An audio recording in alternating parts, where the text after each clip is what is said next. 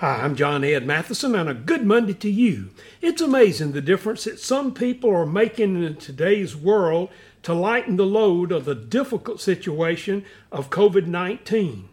Kavanaugh Bell is a first grader in Maryland. He heard about the virus, and he started thinking about what he could do.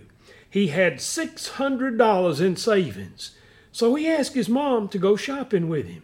He bought cartloads of hand sanitizer, snacks, cleaning supplies, and toilet paper.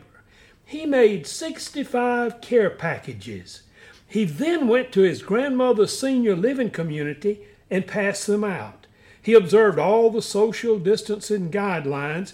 He wore gloves and a mask and kept his distance, but he said, "I feel like giving back. That's my passion." Wouldn't this world be better if everybody had that passion?